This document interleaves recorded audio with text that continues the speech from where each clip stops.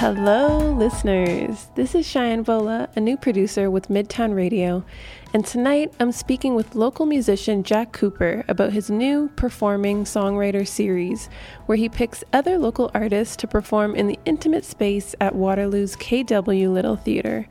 We chat about the series and his thoughts on the local music scene. You won't want to miss this.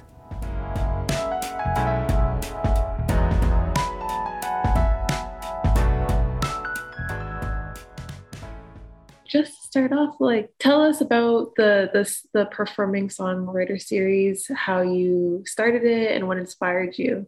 Yeah, well, there's been a lot of different kinds of singer-songwriter series and I've done different things at the KWLT Theater before. I was there earlier in the year, and I just was reminded how much I love this space. It's a very intimate space for doing things that just can really, as a performer, can grab people's attention more than going in bars and restaurants. And, it kind of really, it reminded me that I wanted to be able to go and actually have a place where performers could go, especially, I think it's not just COVID over the last, number of years, but I think in general, it's been a bit of a tough slog for people that try to perform their own music with all the different, a lot of the royalty opportunities kind of disappearing through streaming, and that it really makes it harder for artists that want to do original music, unless they're actually going and performing, or selling their CDs and that. So I just wanted to create a space that was, allowed, provided that venue that would be something not dependent on the restaurants and bars that usually have a little bit of different expectations and trying to please people and not take chances and not take risks. So that was part of it. And the other thing too was I wanted to have a series that maybe justified some kind of genre boundaries. Because usually people are used to knowing that, oh, this is a folk music series or a coffee house or country music. And I wanted something that looks at it from a different lens. Performing songwriters, they're getting over their songs and their music. And it's not just about playing guitar. There's different ways of doing it, whether it's one person with guitar or whether it's using loops or beatboxes, and just trying to just really shake up the notion, expectations of, what a series like that would be. Yeah, that's interesting that you say the expectations are different depending on the venue. So go into that a little. How is it different for a musician to perform at any bar compared to little theater? Yeah, well, I say that as someone, I haven't actually done a bar or restaurant performing for a number of years. And I think for a lot of people I know, and from my experiences and friends, it's, it's not that the pay has gone up commensurate with the years and, over the years and that. So it's, it just seems that it's been a general erosion, first of all, in expectation of what a musician can be paid. And as well, you're always really, the master is pleasing the customers and the people of the venue. And it's not necessarily, the master isn't necessarily to create an interesting, compelling performance.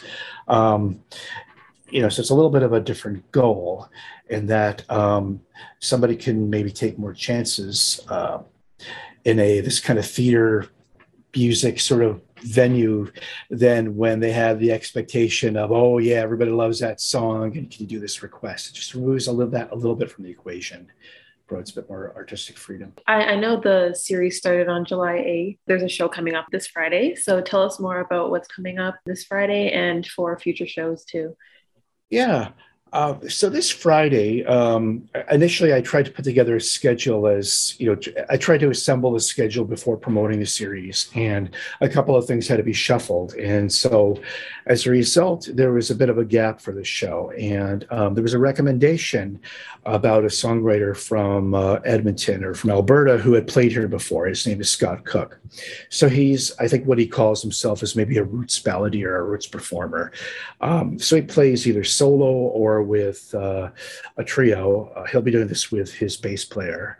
And so it's kind of in that roots. So it's a little bit of maybe a folk and country and a little bit more the lyrics are very strong and a very much oriented on the message of the songs and that. So it's an opportunity to hear somebody who doesn't make his way into Ontario very much. He was, I think, in town here 40 years ago. So opportunity arose and thought, perfect. Let's also add somebody who's touring through here since the opportunity arises to go and be part of this. Yeah, so I was actually talking about this yesterday about how that is a thing where if people are touring, if they're going to Toronto, a lot of the times they do pass through Kitchener. So how do you feel as a musician yourself too? What are your thoughts on the local music scene here? What do you think needs to be done to cultivate it more? That's a really good question. It's a really interesting question. It's one that I've thought about years and years. I think it's not a homogenous scene. I mean, I think a lot of people like to try to pretend it is, but it never is. So there's different types of silos or factions, as in anywhere. You can't really deny that. So there are people that, lots of people that maybe gravitate more towards sort of, let's call it the classic blues, and more maybe in country performance, some like more in the Celtic folk and that. So there's always been little, in my estimation, pockets. And it's usually the way shows and series are curated, you're kind of getting a little bit of taste from, a certain, like there'll be whole series and festivals that kind of feature a lot of the rootsy and the folky in that, where there are maybe sort of, let's call it token for balance to have representation. But a lot of times, to my taste, sometimes I think the attempt is still to sort of have a homogenized, like it's like we want something different. We don't want something that challenges us or make us uncomfortable, which seems to be sort of a thing for a lot of this. It's like we want to hear something exotic and different, but not something that necessarily challenges us and makes us a little bit uncomfortable on that. And so I find that's one thing. There's pockets of people who gravitate towards that because they need to actually go and cultivate that.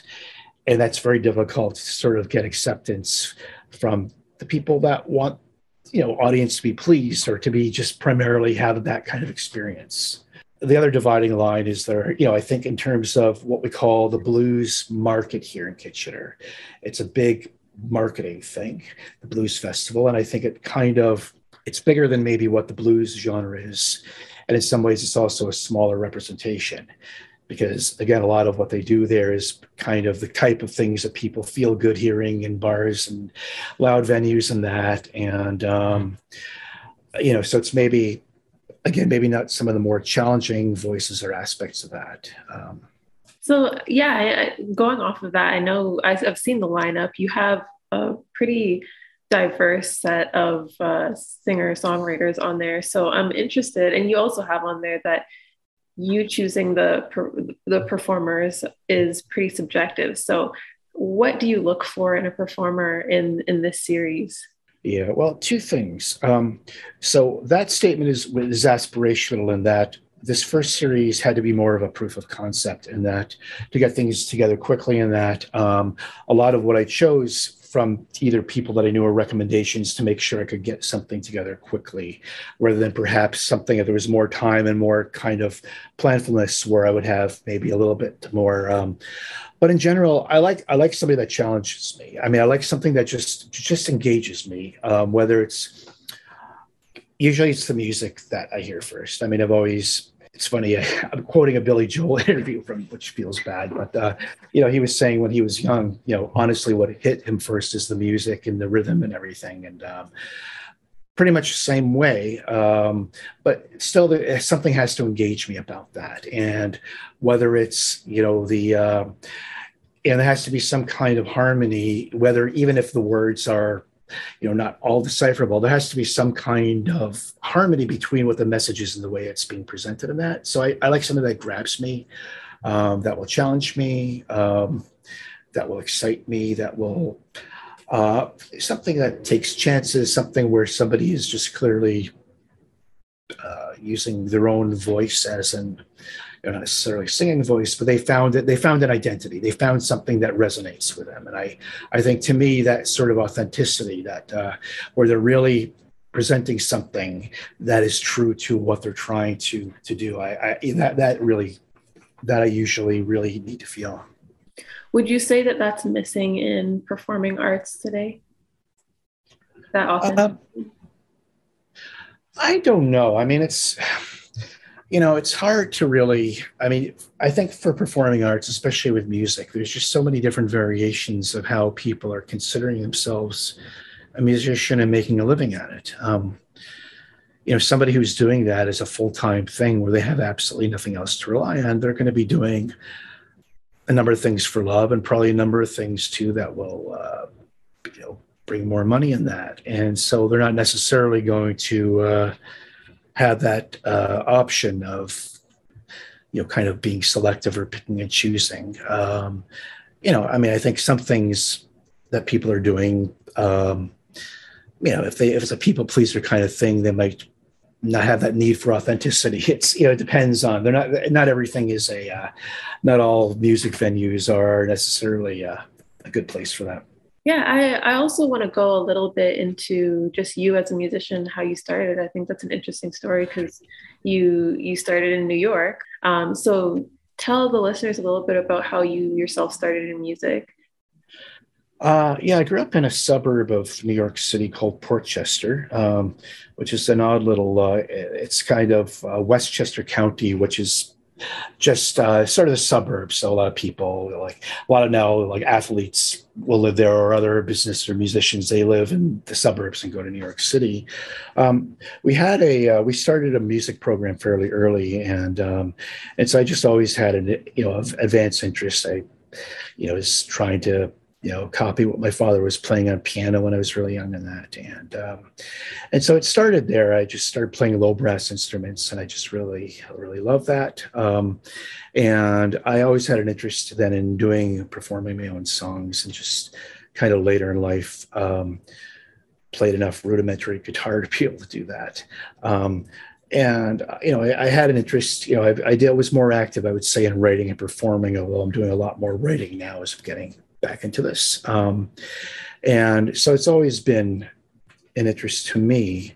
And again, just how to get something across. If I'm writing something, how to get it across in a way that resonates as a performer that I can actually pull off. Sometimes, you find this with other people too. Sometimes they'll have an idea for something and they just can't find that way to make it come off. And then all of a sudden, you could find a way.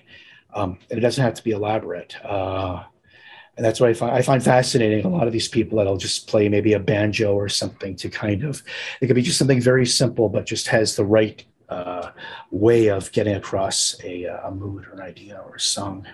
Yeah, so what made you move from, well, not move entirely, but want to move from being an artist yourself to creating a space for other songwriters? I've done that before, and I think everybody part of this for me is that I still have a regular full-time non-music career. What I'm finding is since the pandemic, I've had the opportunity to work from home. I've been working in Toronto and having to commute a few times a week. And now I have more stability in that I only have to go in. So I had more time. That was then giving me more energy to explore my own music. And I also, I've always,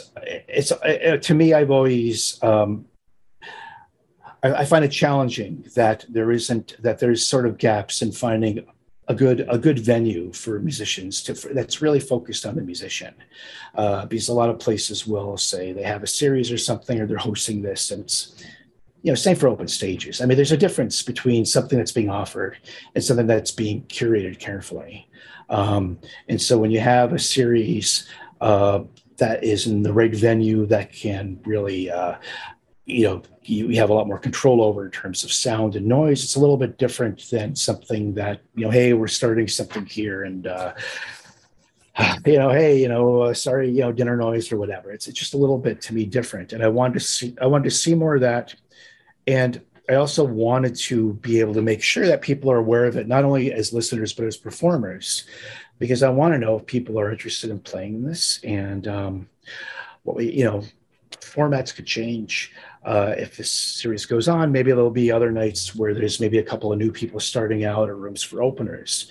And I always thought I really want to make sure that people are aware of, you can apply for this. Just send me an email and you can what I'm mostly looking for is just some samples of music to hear what kind of songs and approach you do. But I want it to be sort of, again, not the, maybe just not the closed door thing of, hey, I'm open to hearing what everybody's doing. Okay, cool. Well, you heard it here first. Jack's email is open to people. So you can send your stuff to him if you're interested. I know you spoke about this Friday show, but just tell people how they can get tickets in case people want to go out and see the spot. Yeah, so the best spot right now is the main website is kwperformingsongwriters.ca. And on there's a link to all the artists that are coming up, including Scott Cook.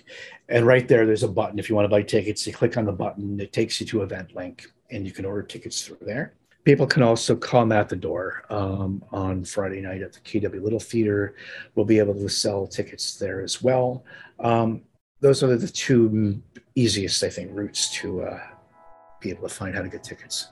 Okay, great. Well, thank you so much for your time, Jack. Thanks for coming on Midtown Radio. Oh, thank you so much, Cheyenne.